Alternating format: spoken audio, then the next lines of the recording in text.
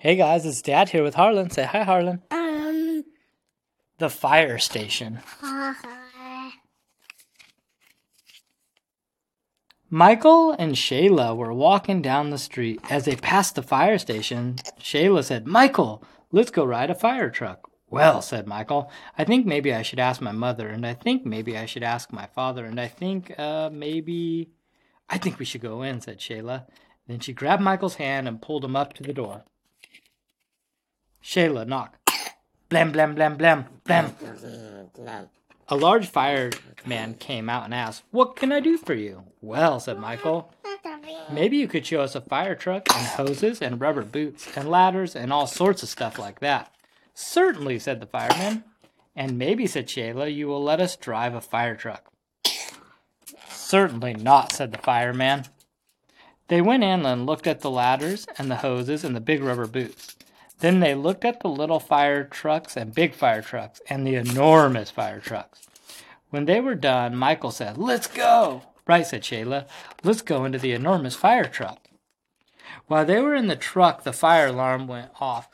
Clang, clang, clang, clang, clang. "Oh, no," said Michael. "Oh, yes," said Shayla. Then she grabbed Michael and pulled him into the back seat.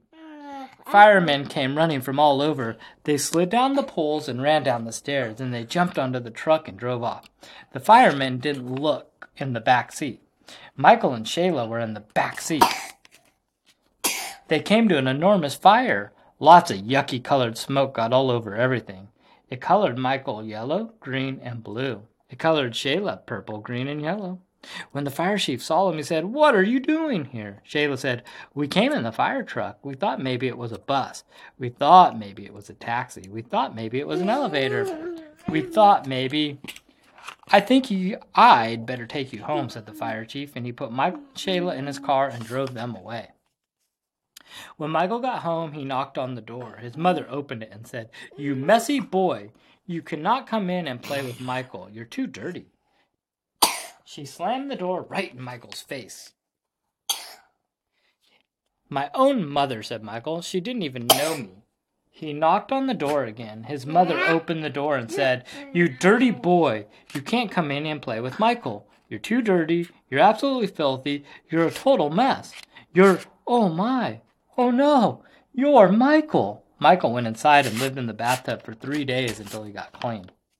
When Shayla got home, she knocked on the door. Her father opened it and saw an incredibly messy girl. He said, "You can't come in and play with Shayla. You're too dirty." He slammed the door right in her face. "Oh," said Shayla, "my own father, he didn't even know me." She kicked and pounded on the door as loud as she could.